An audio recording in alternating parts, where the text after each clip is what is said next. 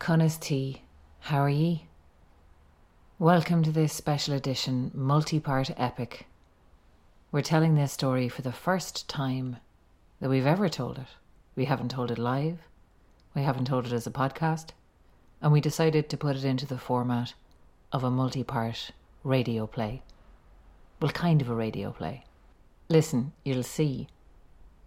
This story was constructed by Aaron and Sorcha, based on the bilingual book The Battle of Ventry by Aegon O'Mara Harthig and Donal O'Brick, which is a beautifully illustrated creation that we highly recommend you pick up if you're interested. It was produced and edited by Oisín Ryan with music and sound effects by Oisín Ryan, additional voices by Neil Toner, Rory O'Shea and Nelson Ndebele. This podcast was brought to you by our supporters at patreon.com/candlelit tales, and if you'd like to join them, we'll be releasing bonus material about the writing and production of this epic on our Patreon channel very soon. But for now, settle in and enjoy. The Battle of Ventry, Part 1.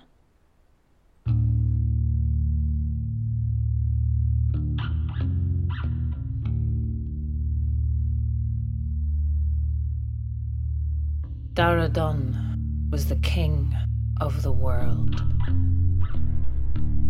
He ruled over every country, every nation, every land. From the rising of the sun to its setting, there was no place, north, south, east, or west, where his name was not known and where tribute was not paid to the king of the world, Dara Dun. Except for one place, one small, insignificant little island. It was too small to matter, of course. It was too small for one as great as he to care about. It was too insignificant to pay any attention to, and he knew he could take it any time he wanted to. He just didn't want to.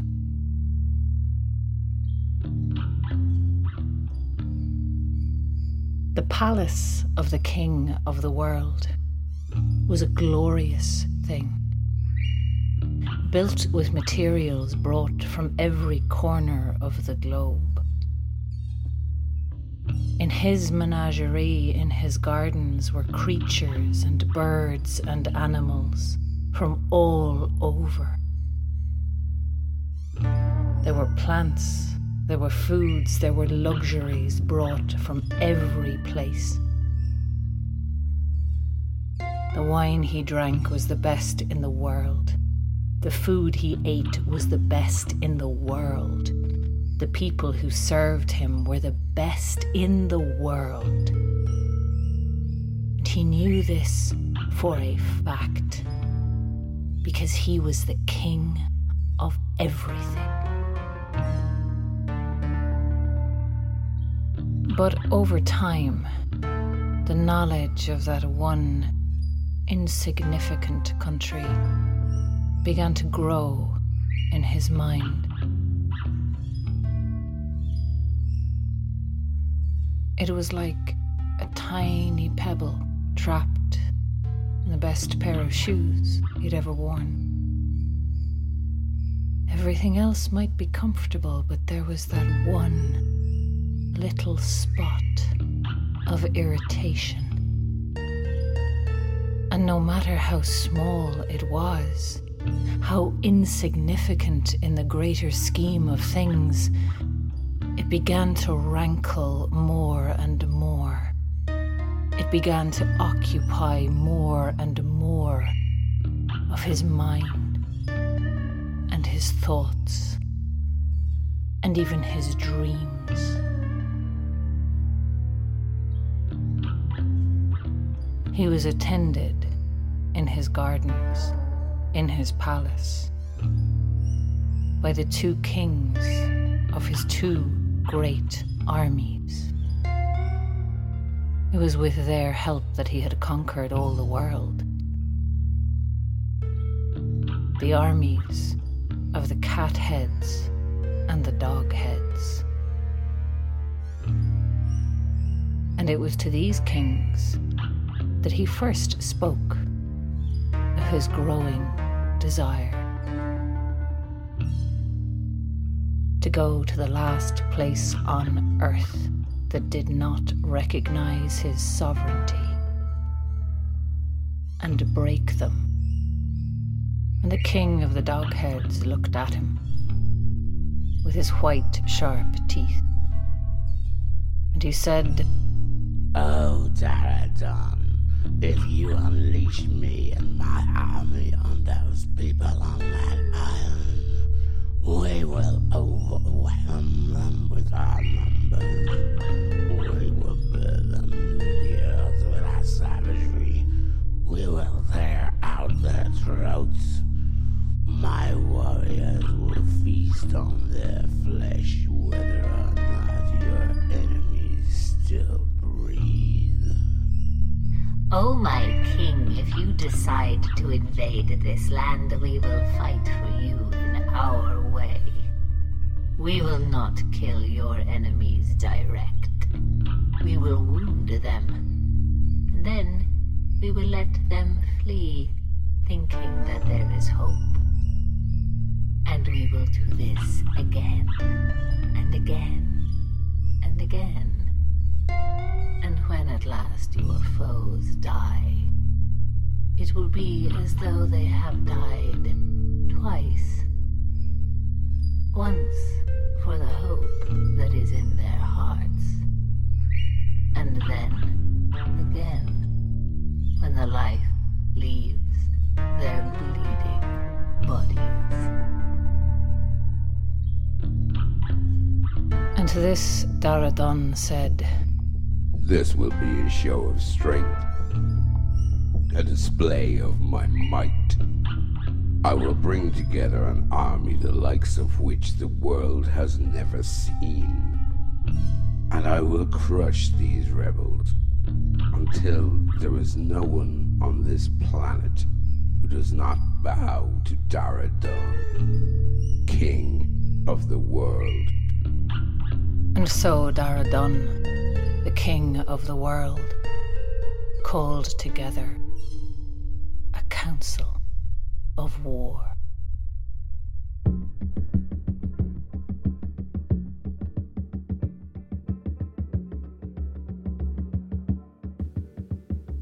On top of a high hill in Ireland, a small group of warriors were gathered. Most were already out of breath, and some were bruised and bloodied from the hard and vigorous training early that morning. But they stood ready for the race and eager. They watched their captain, his grey hair framing his weathered expression, his skin as tough as leather, and he wore as many scars on his face as he had wrinkles. He stared at each one of them in turn. Despite their tired limbs, with this look from Fionn McCool, each one there was willing to push further than they could think possible to bear. Now he lifted his heavy spear, and with the practiced movement of his shoulders, arms and wrist, he flung it through the air. All eyes followed with bated breath, and it struck with a thud in the dead center of its target over 50 yards from where he stood, and when it hit, it signaled the start of the race. They ran and pushed fast, elbows and hands flung wild to scurry past one another till they fell in rhythm with the baying of the hounds and the beating of their hearts. Their feet thundered on that cold, hard earth like the beating of the drums. Though once famously fair in colour, Fionn's now grey hair flew over his shoulders as he threw himself into the lead.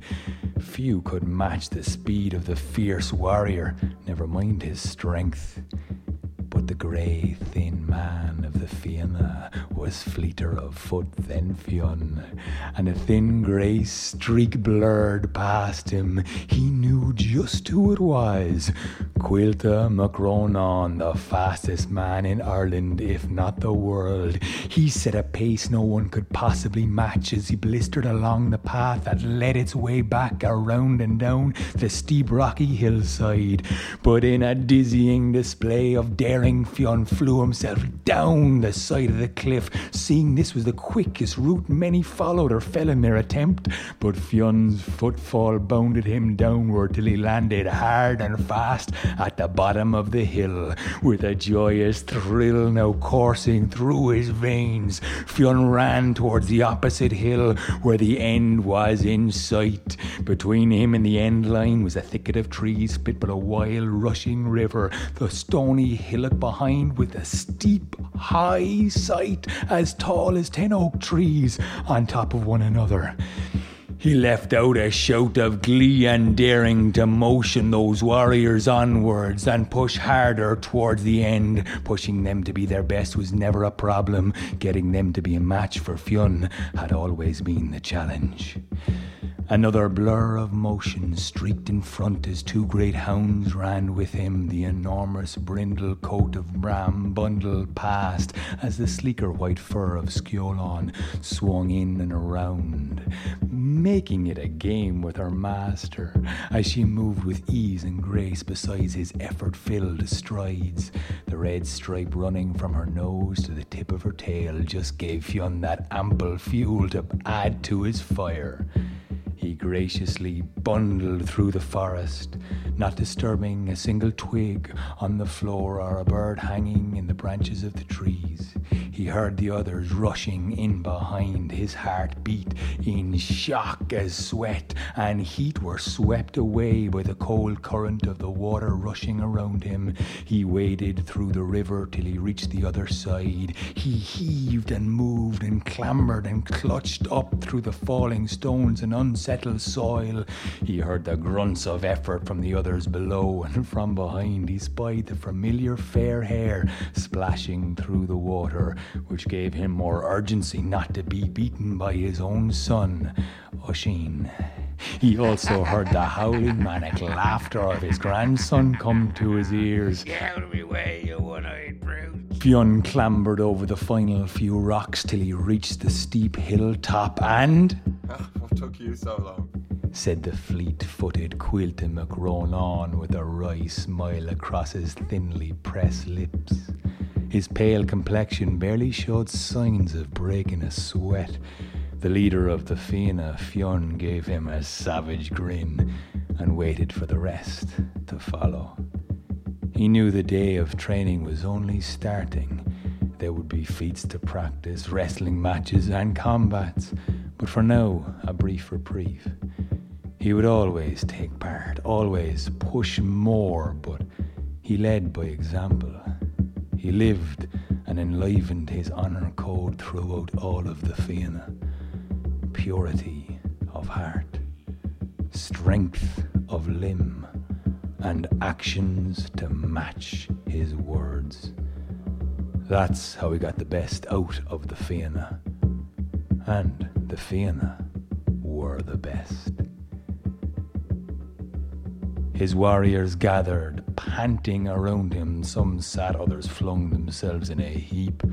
Their captain, Fionn, looked across the hills of Ireland and felt a pang of worry enter his heart. It often did.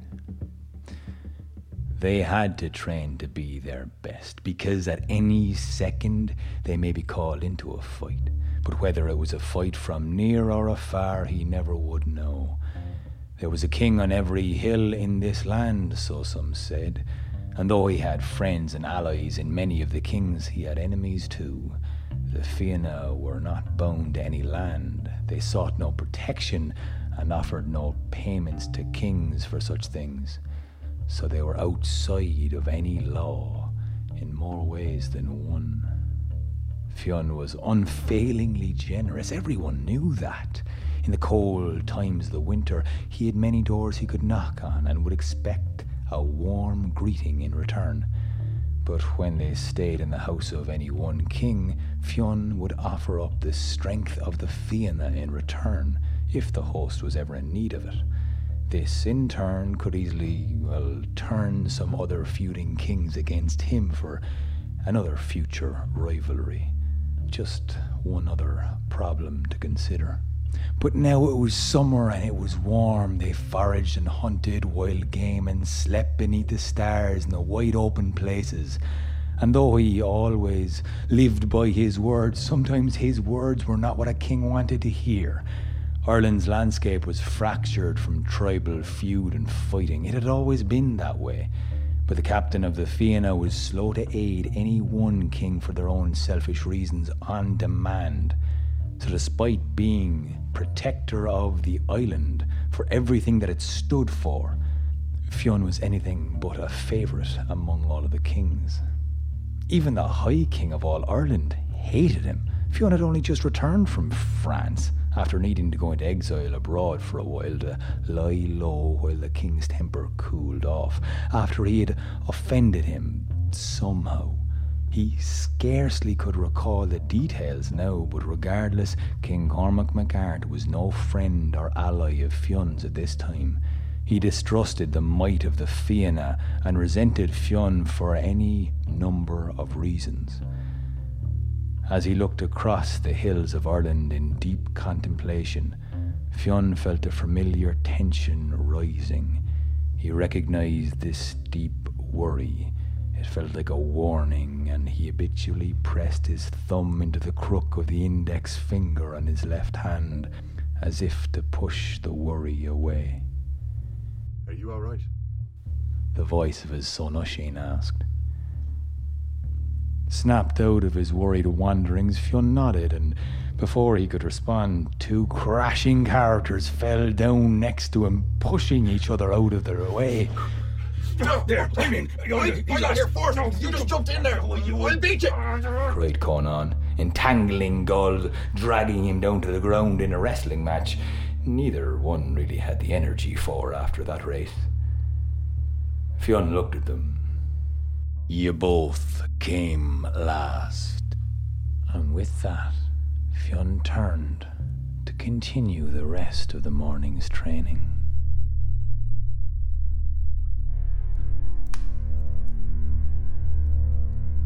Dara Dun, the king of the world, called together a council of war to discuss his plans to invade the last island that did not swear fealty to him. The island of Ireland.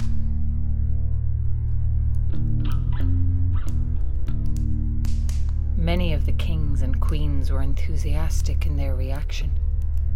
The King of France had his own reasons for wanting to invade Ireland, his own vengeance, his own agenda. The King of Norway, a fearsome warrior with a shield that had been forged in the fires of hell, voiced his support. I and my four brothers will gladly lend our strength to this battle. Forna of the two blades, my youngest brother, Takta dressed head to foot in iron, Mongnuk with his poisoned flail. It will be glorious. Dara Dun noticed the 9 sons of Garo, off in a corner and muttering amongst themselves. The eldest, Dollardorfa, was one he was a little wary of. Having 8 such fearsome warriors in his family, if he ever bent his mind to politics instead of the battlefield, this one might be a threat to the king of the world himself. So he called out, What say you, sons of Garov? What say you, Dollardorfa? We will fight for you, and we will fight and win glory for our name. The king of the marshes boasted loudly for all to hear, I will conquer this island single-handedly for you, my king. Aramok, the daughter of the king of Greece and the greatest warrior any of them had ever known, said nothing. She merely smiled. Og Aramok had no use for empty boasts, for hollow shows of bravado. She knew her worth. She had a body like iron, and she was as beautiful as she was strong, and she was as intelligent as she was beautiful. And she knew, besides, that there was a prophecy that the next person to rule over all the world would be a woman. And so Og Aramok was content to wait in line. And with that agreed, with their destination chosen, Daradon asked, "Does anyone know a landing place? A place with a wide flat beaches for battles and sports. A place where the hunting and the supplies nearby will be plentiful. A staging point for this invasion." And one man there, an Irishman named Glas McDrowan, spoke up and answered the king of the world.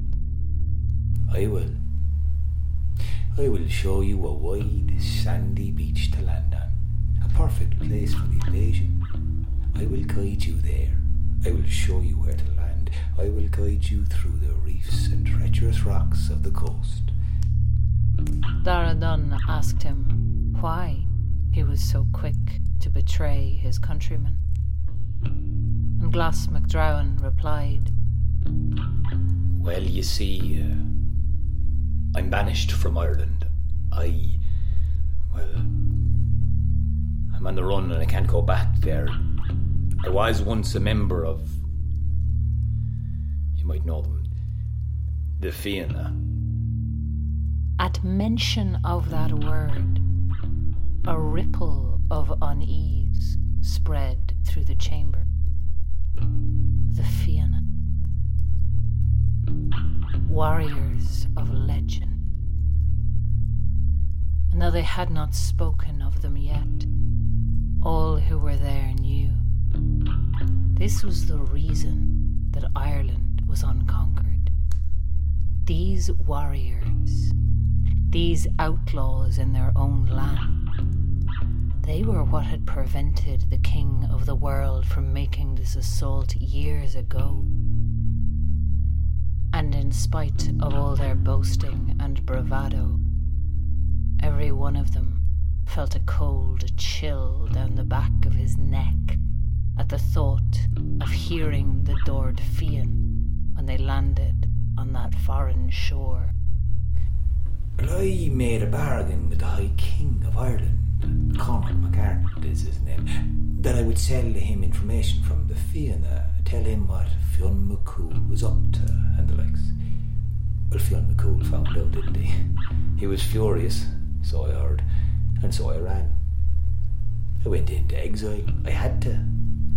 Can't return to Ireland now, and well, as far as I'm concerned, I'd like nothing better than to get some vengeance on Fionn and the Fianna for, well, you know, forcing me into exile and that. If there had been a ripple around the room at the name the Fianna, there was even more of a one at the name of its leader, Fionn McCool. But Daradon held up his hand. He said, "This will be the greatest army ever assembled on the face of the world.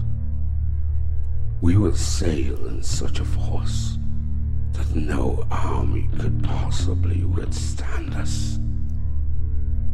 He was so sure of his victory to come that the king of the world there and then declared that they would divide the island up amongst all the kings and queens there gathered, before they had assembled their troops, before they had marshalled their resources, before they had even set sail. Rumours of war came to the ears of King Cormac MacArt, the High King of all Ireland. The messenger stood watching the king after delivering such bad news he wasn't sure which way his mood would go. He told the king a giant fleet of ships were setting sail and soon to land in Ireland to invade the land. Not for the first time had bad news like this come to the ears of the High King, Cormac MacArt. The King of Lochlan had tried on many occasions, but Fionn and the Fianna had always been a match for any such invasion, he thought. If the King of the world was as fierce as his reputation, perhaps, Cormac thought, this might take care of Fionn McCool for him once and for all. And the Fianna. Fionn would no doubt, after all, want to fight and protect the land, no matter where this mighty fleet landed. So he came to the conclusion that instead of preparing a war and gathering all of the counties and kings together in one great army, which was no easy feat, he could let one enemy take care of the other, while he loses nothing in the process. A sickly sweet smile came to the mouth of Cormac, and he nodded his thanks to the messenger, but gave no orders after that, and watched the scared man scurry off. When the news came to Fionn McCool a few days earlier, however, he had a different reaction altogether. It seemed his worries had been confirmed. A tyrant, a bully worse than any of the homegrown ones, was coming from afar to invade and plunder and take what he wanted from Ireland? Fionn gritted his teeth. They would need every single man and woman of the Fianna to even face this fight, but gathering them all was not so easily done. And where to gather, he thought. He sent lookouts, placed on every hill and cliff overlooking the coast and beaches, the bays and inlets, to any river wide enough that might allow such an army to gather and land there. He sent runners to each and every fraction of the 7 factions of the Fianna who were spread all throughout the island to begin to make their preparations to gather for a battle the scale of which none would have ever seen. Of the men that were with him, a small favoured few of the Fianna, he sent his grandson Oscar of the Many Feats out west. Cuilta went fleet of foot up north. He sent his own son Oisin east. Then he sent for one of the best of the Banfian, which would make her out to be one of the best women in Ireland, if not the best. Dar Dubh, the woman of the Black Mountain. Dar Dubh spoke with reassuring words to Fionn. Do not worry, Fionn. By nightfall the Fianna will have eyes on every inch of Ireland's coast, and we will crush this threat. Fionn nodded gravely and instructed her to go south.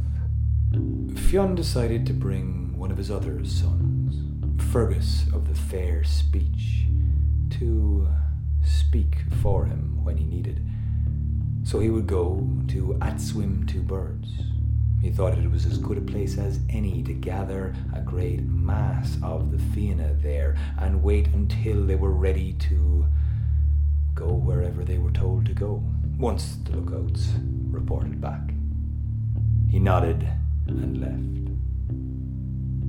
When news spread, the Fianna quickly put a lookout on every hill overlooking any potential landing, and a young, fresh-faced member, only newly joined the Fianna, Con Critter was his name, sat on top of Ceann Thraw, overlooking Ventry Bay. He watched as the horizon turned black and clouds began to gather.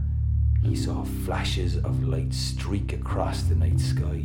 A terrible storm was brewing, making its way towards him, and even as he thought that, he could hear the low grumble of thunder rolling over the coast and a lashing of rain pouring down over him. He sought shelter quickly then and scurried to a steady and safe and dry bedding beneath a low-falling tree with, luck would have it, a soft, dry, mossy-filled hollow underneath. He tied branches down above and around and buried his head in between warm blankets and looked out at the darkness-consuming Ventry Bay. He'd only recently joined the Fianna, a dream of his from boyhood, but he knew he still had to prove himself as a warrior in amongst the eyes of the great Fianna. But he was still fresh-faced in so many of their eyes right now, and he knew he would have to do something great in order to be remembered as one of the famous warriors of the Fianna. Perhaps this lookout post was his chance to do such a daring thing. He began to dream of all of the many great deeds he could perform in a battle to come. He closed his eyes for just a moment, and in the blackness he dreamt of such great deeds as the deep, dark sky rumbled outside.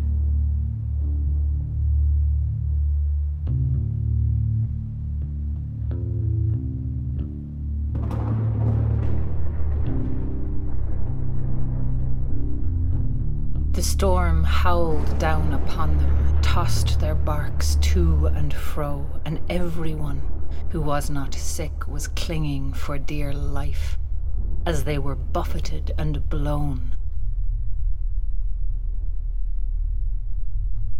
An ill omen. Dara Dun wondered for a moment, but then he shook the thought from his head. No. This was not an omen. This was the true battle.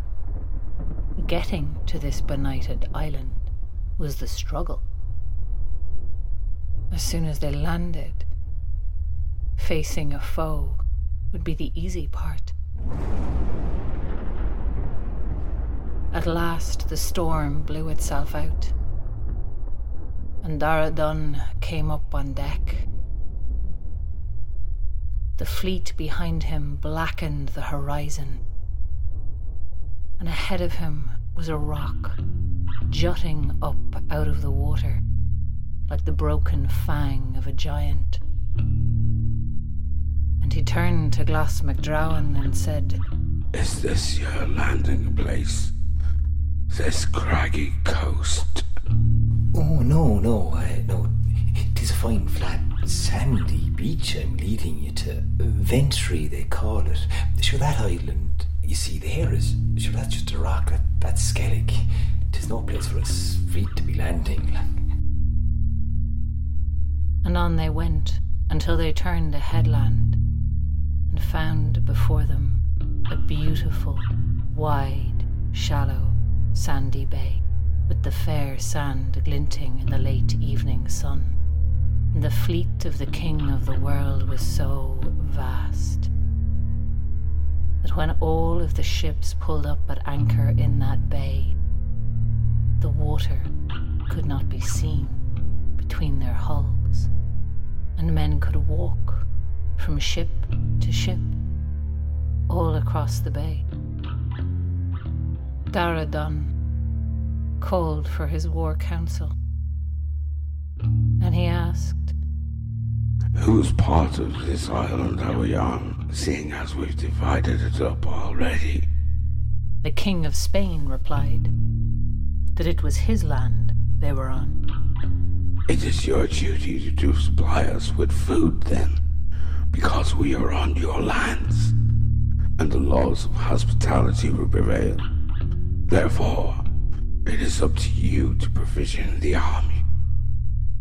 Glas McDrowan told the King of Spain that there were 4 ring forts within easy raiding distance of the beach, and the King of Spain set out with his army at his back to go pillaging and bring back provisions for the army of the King of the world.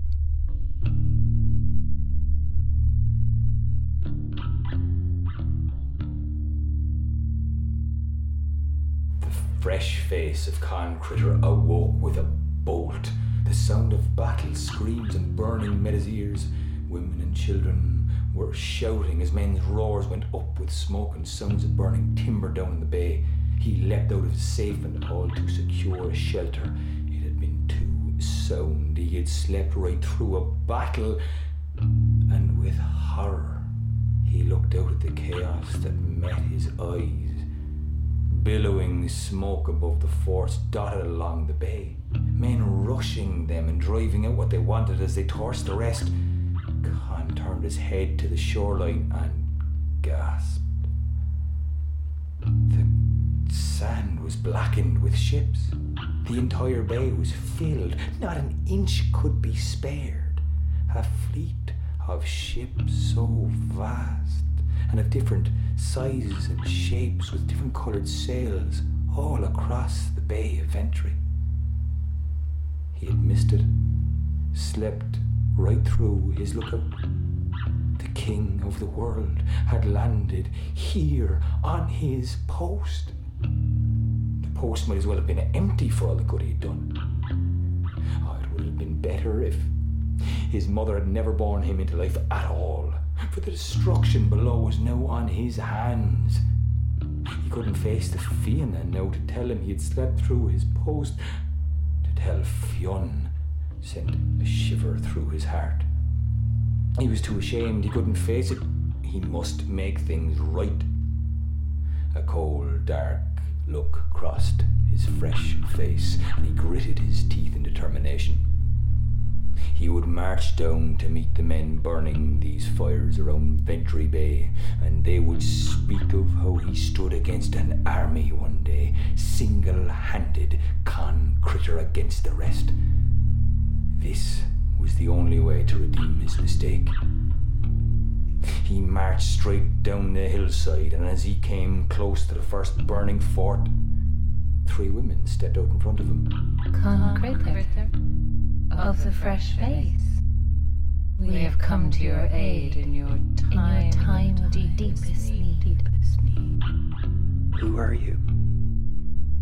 We are 3 who have fallen in love with you from afar.